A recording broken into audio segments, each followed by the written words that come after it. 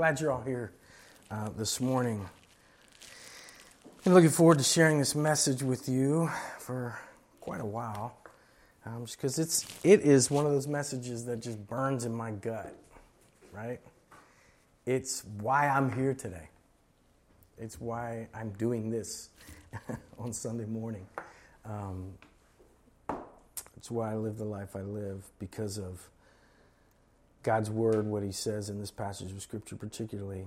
Today we're going to continue the message series that we've been in, Q&A with Christ, right? These people that come to Jesus and ask questions and Jesus' response. And we're going to look in John chapter 3. And I don't know if you got to see our Instagram account yesterday or the day before. I put a video on there, a little devotional. And I want to kind of retell that story that I told in that devotional about several years ago when I had first begun just kind of walking with the Lord again. And I was going out with a buddy of mine, and I went over to his house to pick him up, and he wasn't ready yet, so I was talking to his roommate. And his roommate had already kind of pounded a couple, and he was feeling kind of loose, had a couple drinks. And so he looks at me and he goes, "So you're a Christian?" I was like, "Yeah, I'm a Christian." He says, "Well, what does that mean? Like, what does that even mean? You're a Christian?" And I was like, "Well, let me share with you." And I shared this passage of Scripture, John 3:16, that we're going to look at today. And I got finished, and he said, "You know what? That's beautiful, man. That's nice. But, like, it's not fair." And I was like, "What's not fair about it?" And he's like, "It's not fair because what about people like me who don't go to church and, don't read the Bible or whatever, and look at me. I mean, what about people like me?" And I was like, "Well, you're complicating it, man. In that one verse, it just tells you exactly what about people like you and what about people like me.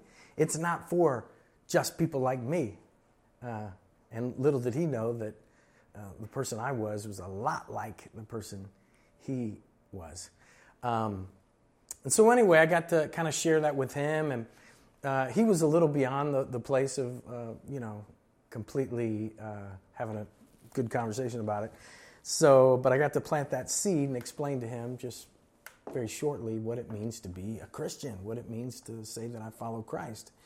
And so I want us to look at this passage of Scripture because I think often we complicate the message of Christ, right? What it means to put your faith in Him as Savior. And so I want to look at this passage of Scripture that puts it, I believe, in correct perspective, and it comes directly out of the mouth of Jesus, so that's a plus. That's everything. And I want to focus, I'm going to share a good bit of the passage, and then I want to focus on verse 16 when we get there in just a minute. But I'm going to start in verse 1 of chapter 3 of the book of John. And I'm going to read verses 1 through 17, and then we'll talk about it a little bit. So it says this in verse 1. "Now there was a man of the Pharisees named Nicodemus, a ruler of the Jews. This man came to Jesus by night and said to him, 'Rabbi, we know that you are a teacher come from God, for no one can do these signs that you do unless God is with him.' Jesus answered him, 'Truly, truly, I say to you, unless one is born again, he cannot see the kingdom of God.' Nicodemus said to him, 'How can a man be born when he's old? Can he enter a second time into his mother's womb and be born?' Jesus answered, 'Truly, truly, I say to you, unless one is born of water and the Spirit, he cannot enter the kingdom of God. That which is born of the flesh is flesh, and that which is born of the Spirit is spirit.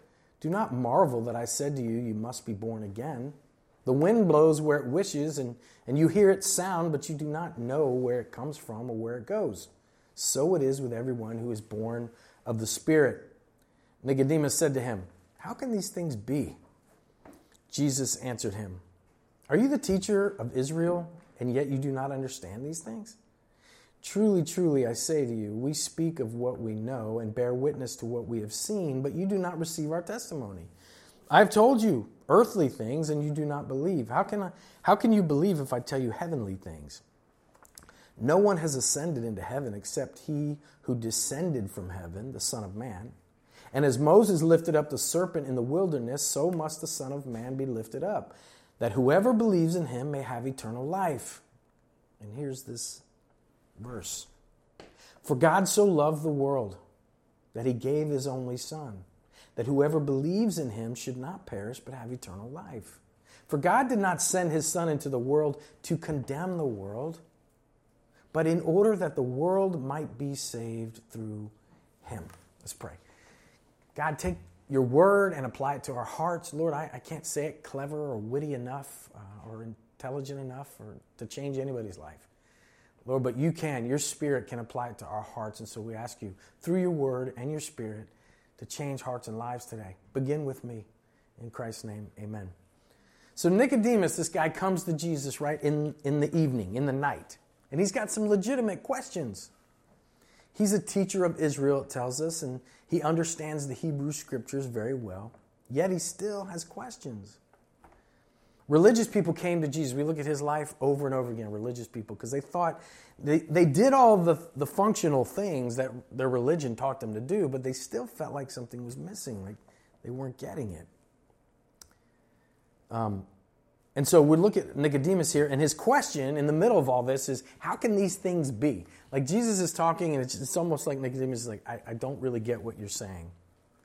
And so after a bit of navigating with Nicodemus, we find the title of today's message, what we're speaking about, and that is the uncomplicated truth. What is the uncomplicated truth? That's basically what Nicodemus is asking. And so I want to look at a couple things leading up to verse 16. That will be our focus, but I want us to have some good context of what's going on in this passage. So in verse 1, it says, a man of the Pharisees, a ruler of the Jews. So this guy is very religious, and Jesus even calls him the leader of Israel. So he's a big shot. He knows the Scriptures. He's very religious. And so you know this guy's going to overcomplicate it.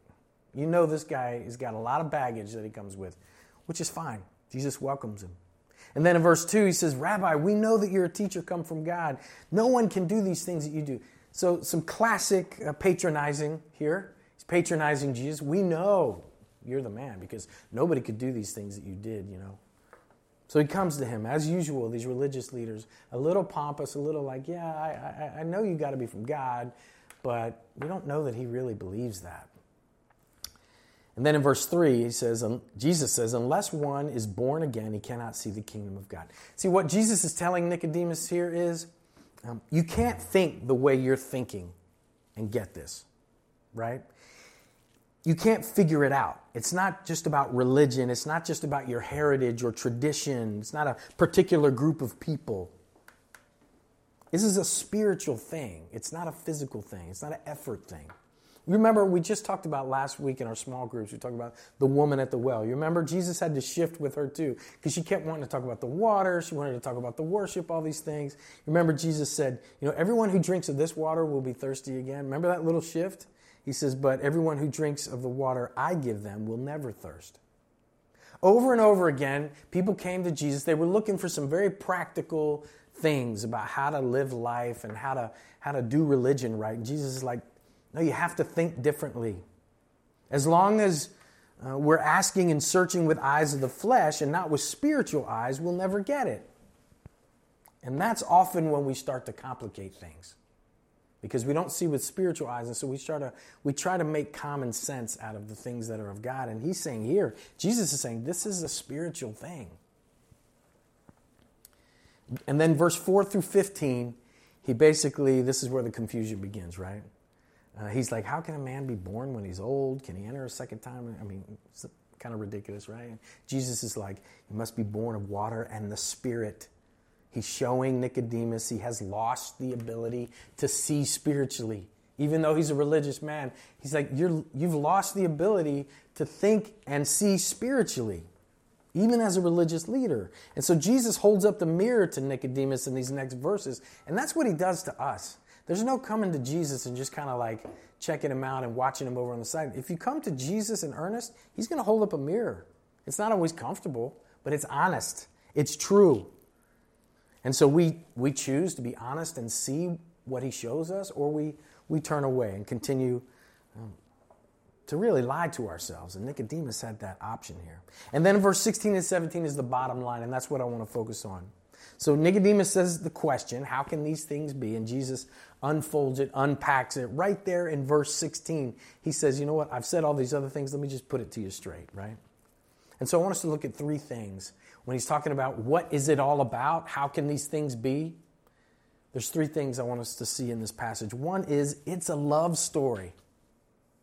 It is a love story.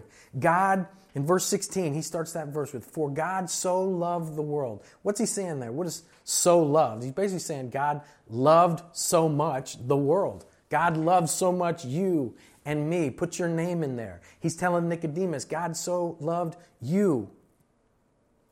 One of the most important but misunderstood truths about Christ. And if we could just get this, the rest has room to get into our hearts. But God loves you personally. I remember Billy Graham, remember the big conferences he would have and the giant stadiums and everything? Over and over again, at some point in his message, he would say, if you don't remember anything else when you leave here today, if you forget everything else, I say to you, remember this, God loves you. Doesn't matter where you've been, doesn't matter what you've done, he loves you. He created you. And so it's beyond anything we can fathom. Scripture says, and Hudson read that passage this morning, Scripture tells us that he has the hairs on your head numbered. I mean, that's not a big trick in my case, but some of you, that's pretty good. It says his thoughts about you are as greater than the sands, greater than the kernel, I don't know what you call a piece of sand, but greater than the number of those sand. He thinks about you. He cares about you, considers you. But we've complicated our understanding of God and how he sees us and cares for us somehow in religion. Why is it that we can't quite grasp that? Well, I think part of it is, as believers, as Christians, we've complicated the message. We've tried to make it about a list of things you can do, things you can't do, don't act that way, don't say this thing, don't vote that way, whatever. And all of that is beside the point. It starts with the love of God. And we're going to see what that results in this passage. But God cares for us. Well, that's one reason. But I think the other reason, some people we look at life and we say, man, there's so much pain. There's so much struggle and hurt. How can God love me? I had a friend tell me that. Like, when I think about the life that I've had and the things I've been through, don't tell me God loves me. That's hard to grasp. I had a conversation with a friend just this past week, and we were sitting there, and I said, I don't know why I asked this question, but I just said, how do you think God sees you right now, your situation? Because he was struggling. He said, honestly, I don't think God is interested at all in me and in my struggle. And if we're honest, all of us feel that way at one point or another, right? There's a struggle. There's days when we're like, hello, is there a God out there? Is there a good God? But what we feel at one time or another is not always the reality of God's love. Love is not based every day on how I feel. If you've been if you've been married or have a significant other for any period of time, there are certain days where it feels a little warmer and fuzzier than other days, but that doesn't change the fact of love. And the fact that we struggle and we go through pain and suffering does not mean necessarily that God doesn't love us. So that's not a factual thing. And when people tell me, I don't believe in God at all because of pain and suffering, I was like, that's not really logical, is it? That doesn't stand up in any logical debate. Now, you may say, well, that doesn't prove that there's not a God, but it may make you say, what kind of God would let this happen, right? But it doesn't necessarily prove there is no God. So what Jesus is saying, it's because of love. This is all about love. God is love. And it's a whole nother message. But most of our situations, most of our issues, our hurt and pain, is a result of us or others not loving God, not being in that loving relationship with God, not accepting his love and giving it back to him. Now, that doesn't mean that he's abandoned us because we've we've not walked in that love. It simply means, he still loves us, but it simply means first he's calling me to bring all those pains and struggles to him, to submit them to him. Put my faith in him. Trust that he can heal me. Trust that he can give me a new tomorrow. My past does not have to dictate my future. God does not want that. The pain and suffering that I've been through, the scars that I have, that doesn't have to dictate my future. God has a plan for me in his love, in his compassion. He wants to restore me, but he calls us to bring it to him, to come to him, to put our faith in him. Even admit, this is the tricky part, even admit that I've failed, I've done the wrong thing at times. Or some other people have done the wrong thing. That's what we see in the world today as a result of us not walking in that love that God has for us, but wanting to do it on our own. And he calls us to confess that, to admit that. We'll talk about that in a little while. But have you ever gotten hurt by somebody that you care about, and then they just act like nothing happened? It's like they just want to see you the next time and just kind of keep going, like, hey, not even mention it. That hurts, right? That's not even healthy. I want to talk about it. Let's unpack this a little bit. But it's the same with God. Not that he wants us to do anything except come and confess it. So, yes, I'm broken. I've not walked in your love. I've not returned your love. And also, it may be this pain and struggle that you find yourself in and that I find myself in. It may be that the beauty and strength that God is building in you, the painting that he's making of your life, requires that I walk through some struggle, some pain. Of course he loves us. You are his idea. That's why we're here. You were created in his image, and so am I. So how do we know he loves us? Well, number one, we just look around. There's a thing called common grace. You look around at creation. Look at the sunrise, look at the rain, look at the universe, look at the beauty of it all and how it all functions. Look at the scientific properties of the earth. Some people want to pit science against God. They're not against one another. All science does is take a magnifying glass to what God has amazingly created and done. Look at the human body, the way the human body is created. Look at our relationships with one another. Even the capacity to love and be loved. That all comes, that's an echo from our Creator. He loves us. He gave that to us. So we know he loves us by looking around a beautiful day like this. That's what I do. When I'm walking down the street or I go into Central Park, I see the leaves changing. I'm like, praise God. Wow. God, you could have made it just gray. No colors. You made it beautiful. Thank you. So we see his love in all of creation. We see his love in Scripture. 1 John 4, 7 and 8 says this, Beloved, let us love one another, for love is from God, and whoever loves has been born of God and knows God. Anyone who does not love does not know God, because God is love. So listen, if you know of somebody who says they're a Christian and they don't love, you have every reason to question that, because that's what the Bible says. Whoever loves has been born of God and knows God. Anyone who does not love does not know God, because God is love. There's a word used over 250 times in Scripture, and it describes God's particular love for us. Hesed. It's beautiful. It's a love that's not like our love for one another, not even our love back for him. It's a special love, and he tells us over and over again in Scripture that not only does he love us, but he is love. He defines love. How else do we see it? We see it ultimately in Jesus. That's what the message of Christ is. It's a love story. It's God reaching out in his love. Romans 5:8. But God shows his love for us in that while we were yet sinners, Christ died for us. God made a grand appearance through Christ to demonstrate his love in the ultimate way, this sacrifice on the cross. Listen, no one loves you with a perfect love, but God does.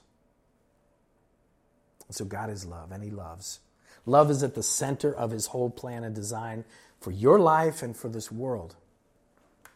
Mother Teresa found this on a page that's hashtag Mother Teresa. It says, God created us to love and to be loved. Yeah, she summed it up nice. So if God is love and God loves me and he created me to love him and to love others, why don't I? Why don't I love him back always? And why don't I love others well always? Well, number two, it's a story of brokenness, and there's no getting around that. He says a couple things in this verse 16. He says that whoever believes in him should not perish. And then in verse 17, that the world might be saved through him. There's this communication of there's some brokenness here. There's some perishing happening and coming. There's some salvation needed. What does that mean? What's he talking about? He's talking about our brokenness. You and I and every other person on this world is at our core broken. Not only because of our circumstances, no, that is also part of it, but we are broken at our core. We know this. We don't have to be convinced of our brokenness. Maybe of our need for help or how we want to be helped. But we know we have issues, right? All of us. And that is why Jesus came. That is why God, in his love, sent Christ. Because God sees us. He sees beyond the circumstances. He sees beyond the things that we want to make it about. He knows the core of who we are. Our hurt. When Jesus is walking, Matthew chapter 9, verse 36 says, when he saw the crowds, he had compassion for them because they were harassed and helpless like sheep without a shepherd. Lost. He looked at the crowds of people and his heart broke. That's how God sees us in our brokenness. And it was never God's plan that we just each try to find our own way, right? Because some people will find a way and some people won't. Some people will have better situations. Some people will have worse situations. That's not even fair. And this brokenness is what keeps everyone on the earth. It comes between me and peace, is this brokenness. And the Bible says that the cause of this brokenness is sin, and there's no getting around this. My sin, others' sin. The cause of our brokenness is sin in this world. Now, some of your struggles and some of my struggles might not be necessarily a direct result of my personal sin. So there may be things in your life, some struggles that you've had that you didn't cause those. Yeah, of course. But it's someone else's sin. But we all struggle with that. It's a reality in the world. Romans 3:10 says, none is righteous, no, not one. No one understands and no one seeks for God. He's talking about our default position. 1 John 1:8. If we say we have no sin, we deceive ourselves and the truth is not in us. That's you, that's me, that's the Pope. Jeremiah 17:9. The heart is deceitful above all things and desperately sick. Who can understand it? There's this draw, there's this pull in all of us to make the wrong choice. It's our brokenness in our humanity. Now here's the problem with this truth. We can admit we're broken. But as soon as you start talking about sin or anything like that, we start to push back most of the time. As soon as we start talking about personal responsibility for my brokenness or my own sin, we see that as judgment. I think we see it as kind of the world sees that as some Christian technique of bringing judgment on people. But it's really just the brokenness that the Scripture tells us that we all have. Because that we can't accept. And our culture, our society will stand wholeheartedly with us in shifting the blame. Hence, we see the perpetual brokenness in the world. Doesn't matter, nation after nation after nation rises and falls because there's this innate brokenness and sinfulness. Like I said, for most of us, when we hear the word sin, we have an automatic kind of guttural reaction to it. But the truth is, we're all fallen. Friedrich Nietzsche and himself, he's not my spiritual mentor or anything, but he even said, I have often laughed at the weaklings who thought themselves good because they had no claws. He even knew that we're all evil. We all have sinfulness. We're all capable of great evil things just because we don't look like it, just because we don't live in a certain place or look a certain way. We all have that within us. And sin in Scripture is defined as, that word is defined as missing the mark. We've all missed the mark in regards to loving God, because that's what Jesus said is the most important thing. Love God and love one another. We've missed that mark. That's called sin. We're reading this book, Mere Christianity. A lot of you are in D groups. And at the very end of chapter 1, some of you may have gotten there. But he just sums it up like this. He says, these then are the 2 points I wanted to make. First, that human beings all over the earth have this curious idea that they ought to behave in a certain way and cannot really get rid of it. Secondly, that they do not, in fact, behave that way. That's all of our condition. And if God were a cruel God, he would just let it be some sort of subjective, hazy, cloudy thing about whether we're doing the right thing or not, right? In which you and I would have to try and figure out what was too far and too much and what was not too far and how far can I go, who's worse than who, what's my score on the scorecard of God.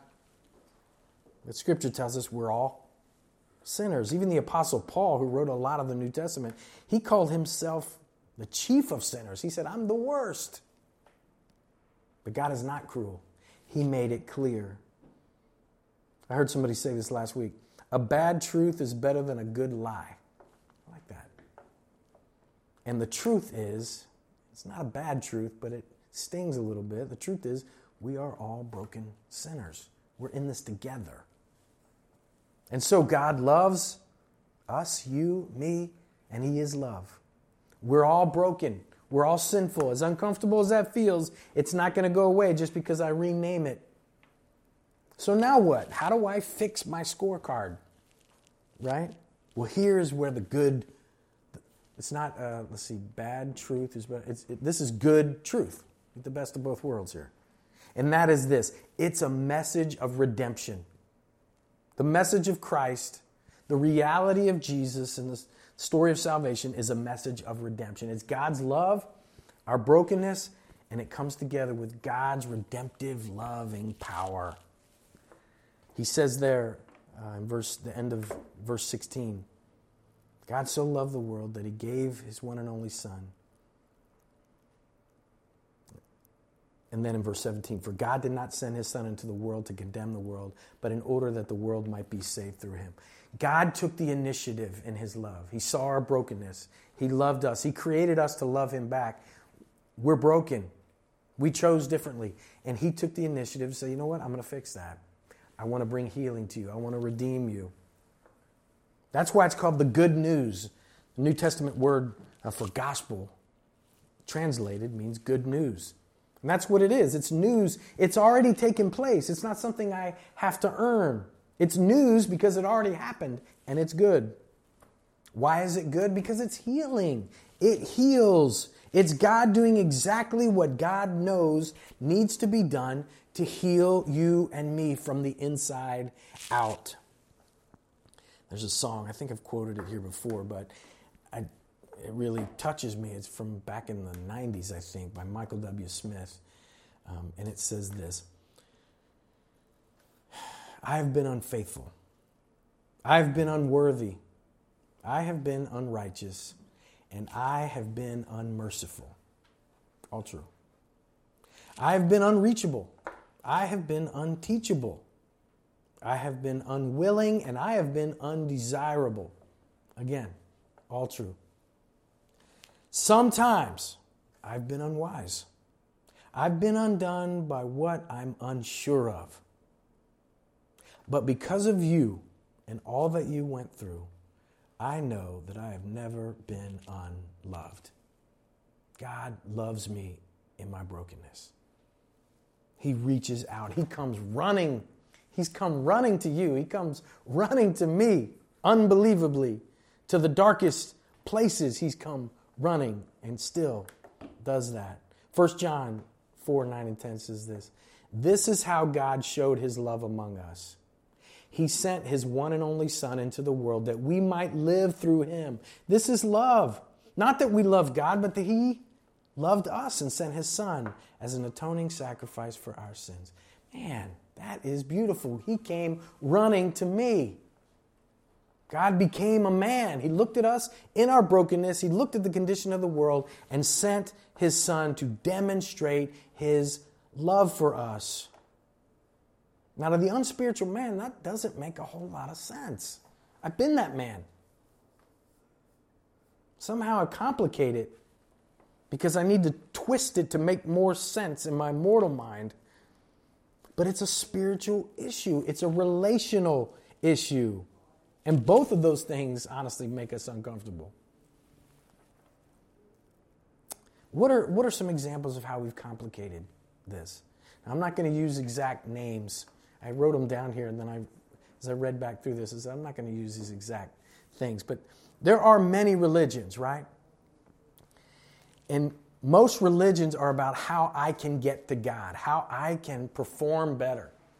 I can do the right thing. There are some that have high holy days, right? There are specific days throughout the year.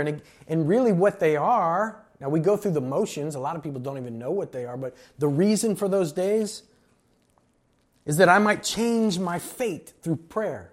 I might be put in God's book of life because I pray, I repent, I act charitably to others around me. That God will reward those who observe his commandments and and he punishes those who transgress his commandments. There's other religions that talk about praying several times a day, facing a certain way when I pray to be heard. Certain times of the year I refrain from food and drink and sexual relationships. There's a pilgrimage in several religions where I have to make, as a believer of that religion, I'm expected to go and worship in a certain spot, a certain place. There's others where I'm expected to say Hail Marys and pray the rosary, make the sign of the cross, go to confession. All these things are necessary for a right relationship with God. There are those that I'm in search of transcendence, right? Go to another level with personal discipline, good conduct, purification, meditation, surrender. Not that those are bad things, all of them. But this is how I please God. This is how I progress, right? Think about Christianity. I will name that one.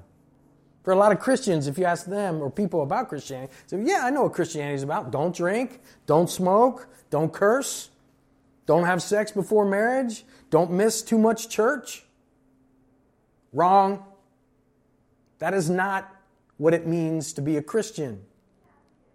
God so loved the world that he gave his Son that whosoever, what? Believes in him. Not believes in him and goes to church a certain amount of time. Who believes in him, who puts their faith in him and his message, accepts, surrenders. And I don't want to make this just some metaphorical thing. So Romans chapter 10, verse 9, beginning in verse 9, it says this. It's very clear. If you confess with your mouth that Jesus is Lord and believe in your heart that God raised him from the dead, you will be saved. For with the heart one believes and is justified, and with the mouth one confesses and is saved. For the scripture says, everyone who believes in him will not be put to shame. For there's no distinction between Jew and Greek. For the same Lord is Lord of all, bestowing his riches on all who call on him. For everyone who calls on the name of the Lord will be saved. God has made it uncomplicated. He's made it very simple. If you will come in faith and just say, I give up. I can't do this. I can't be good enough. I can't pray enough. I trust in you. I trust in what Christ did on the cross. That's what that whole scene was for. Was to pay that for us, to bridge that gap, to heal me. Our brokenness is there not because we haven't been trying.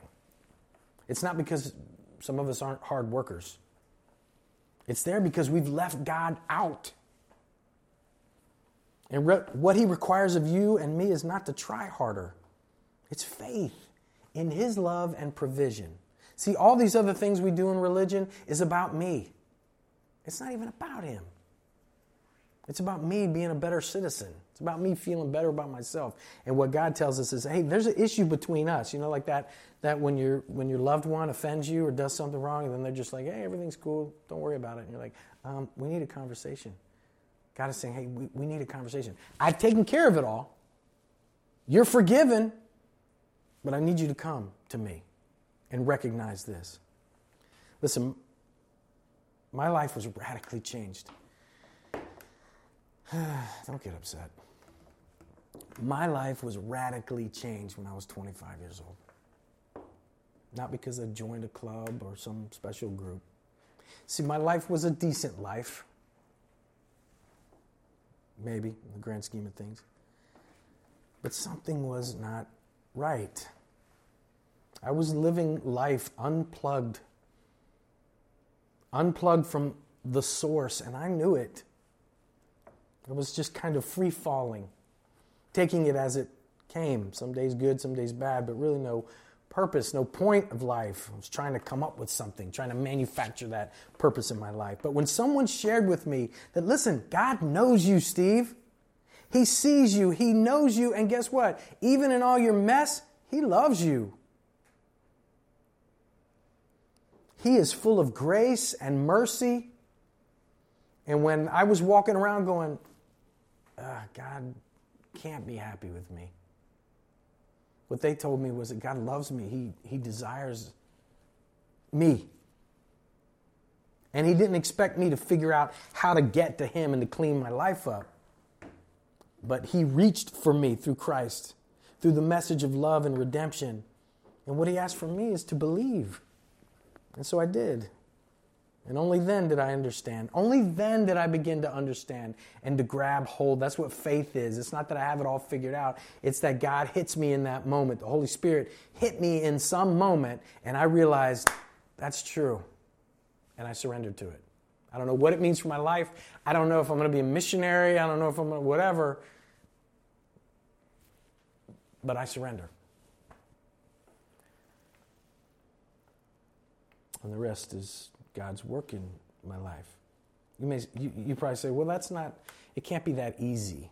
That's probably your little thing, but it can't be that easy.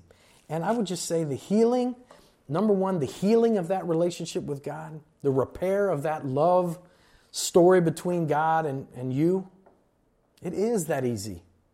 It wasn't easy for Christ. He took all the pain and suffering. But it really isn't that easy, is it? Or else everybody would say yes. What stops us? It's not that it's too difficult. It's that I can't quite figure it out on my own. It's not always easy to live in this world as a Christian. I'm not talking about all the dumb stuff we say at times and bring trouble on ourselves. I'm talking about living your life as Christ leads you and calls you to, considering others first, seeking to honor the Lord with my thoughts and attitudes, to love my neighbor. That's difficult. And listen, don't get it like a guy was saying on the street the other day. Don't get it twisted. That's not what saves me.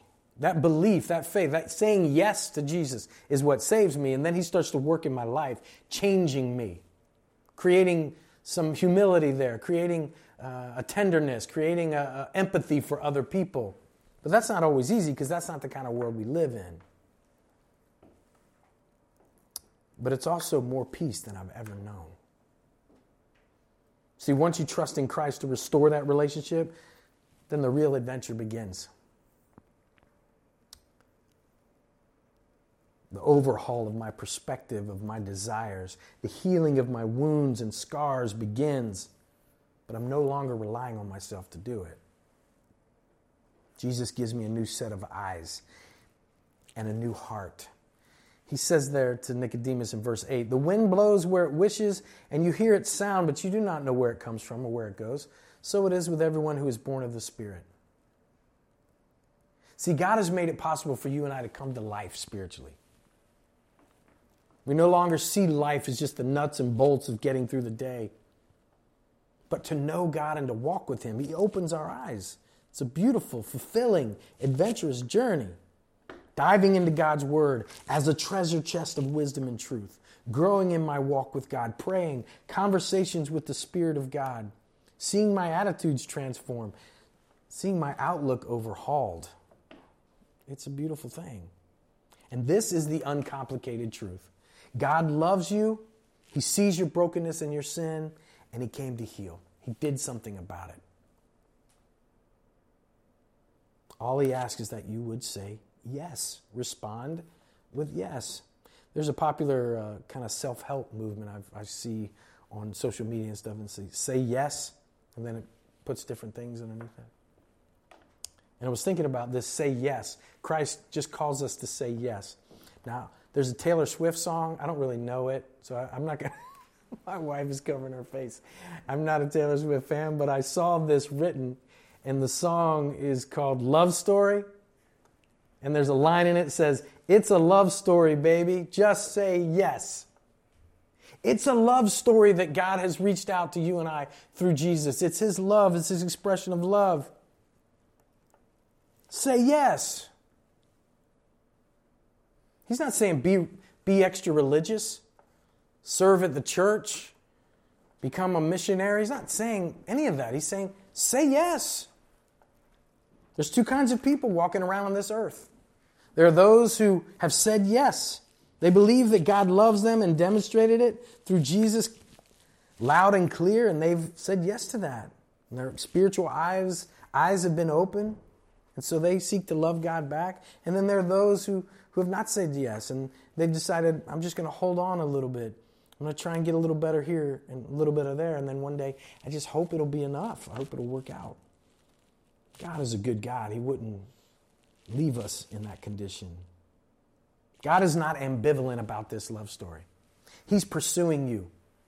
He will continue to pursue you and me because His love goes beyond anything in human understanding of love. I'm very prideful, and my wife will tell you that. If I feel disrespected or I feel like, when we were dating, I would try to act cool, like, okay, whatever. I don't care. You want to go with me or you just want to do something else? I don't care.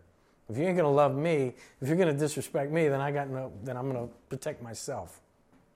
That's not the way God is. He pursues us. We say, no, no, no. He keeps pursuing us because His love transcends any human love that we could ever imagine or fathom. And He offers it to you today. He's running after you again. He's hunting you. So as I conclude here, I've heard the message of Christ described as too simple, silly. I've had these actual conversations with people. Even somebody not too long ago, I shared this in our small group, said, I would be embarrassed if I was a Christian to say that I believe that. But you know what? As I think about that, that really is an attitude of privilege, isn't it? What that response says is, if God is real, if there is something, it must be only for the intellectual and educated. It must be some kind of philosophical, deep thing that we grab a hold of, right? It must be more spiritually and philosophically complicated than what you're talking about. And when I say that, I'm saying it leaves people out that aren't quite educated enough or can't quite get it, can't quite grasp it, because it's not that simple. It is. God made it to where we could all understand it. He made it to where I was in a pickup truck one night, late at night, in the middle of the night, headed out to a little town in Haiti, covered in mud, and I hear singing in the darkness, and I see a little light way off in the distance. I get there, and there's one bulb hanging and a generator going. This one bulb hanging. It's this mud hut is full of people singing hymns of God's grace and love, and they're smiling, and they're poor, they're living through struggle, and yet they know that God loves them and reaches out. That's the kind of God we have. The entire premise of the gospel is what makes it so difficult to accept, right? It's not that it's complicated, but it's salvation is impossible in my own power, my own intellect, my own pursuit and effort. It's that God has acted in a way that's completely unlike anything I would do or any plan that I would make. It's simple, it's silly to the prideful man. And that's the very reason it's true. 1 Corinthians says, God chose what is foolish in the world to shame the wise. The message of Christ says, unless you come as a child with faith, not in your own intellect, not in your own power, a message of love and restoration and hope that tribes in the villages and depths of the Amazon or those in the poor slums of the city, the uneducated and educated alike, Oxford scholars like C.S. Lewis, scientists like Isaac Newton and George Washington Carver, all together could not only understand, but put their faith in it as true. And one day, this life will be over for every one of us. These conversations will be past. And then, as sure as we are all sitting here this morning in this place, we will see what is true. We will know. And my prayer for you this morning is that you would confess with your mouth that Jesus is Lord and believe in your heart that God raised him from the dead and trust in his love. Let's pray. God, thank you for the message of grace, the message of love. God, we struggle. We're fighting in the darkness so often, and we're trying to make sense of this world. We're trying to choose the right things, God, and make the right moves. And God, I thank you that years ago you pierced that darkness in my thinking, and you opened my eyes. And Lord, I was born spiritually that day.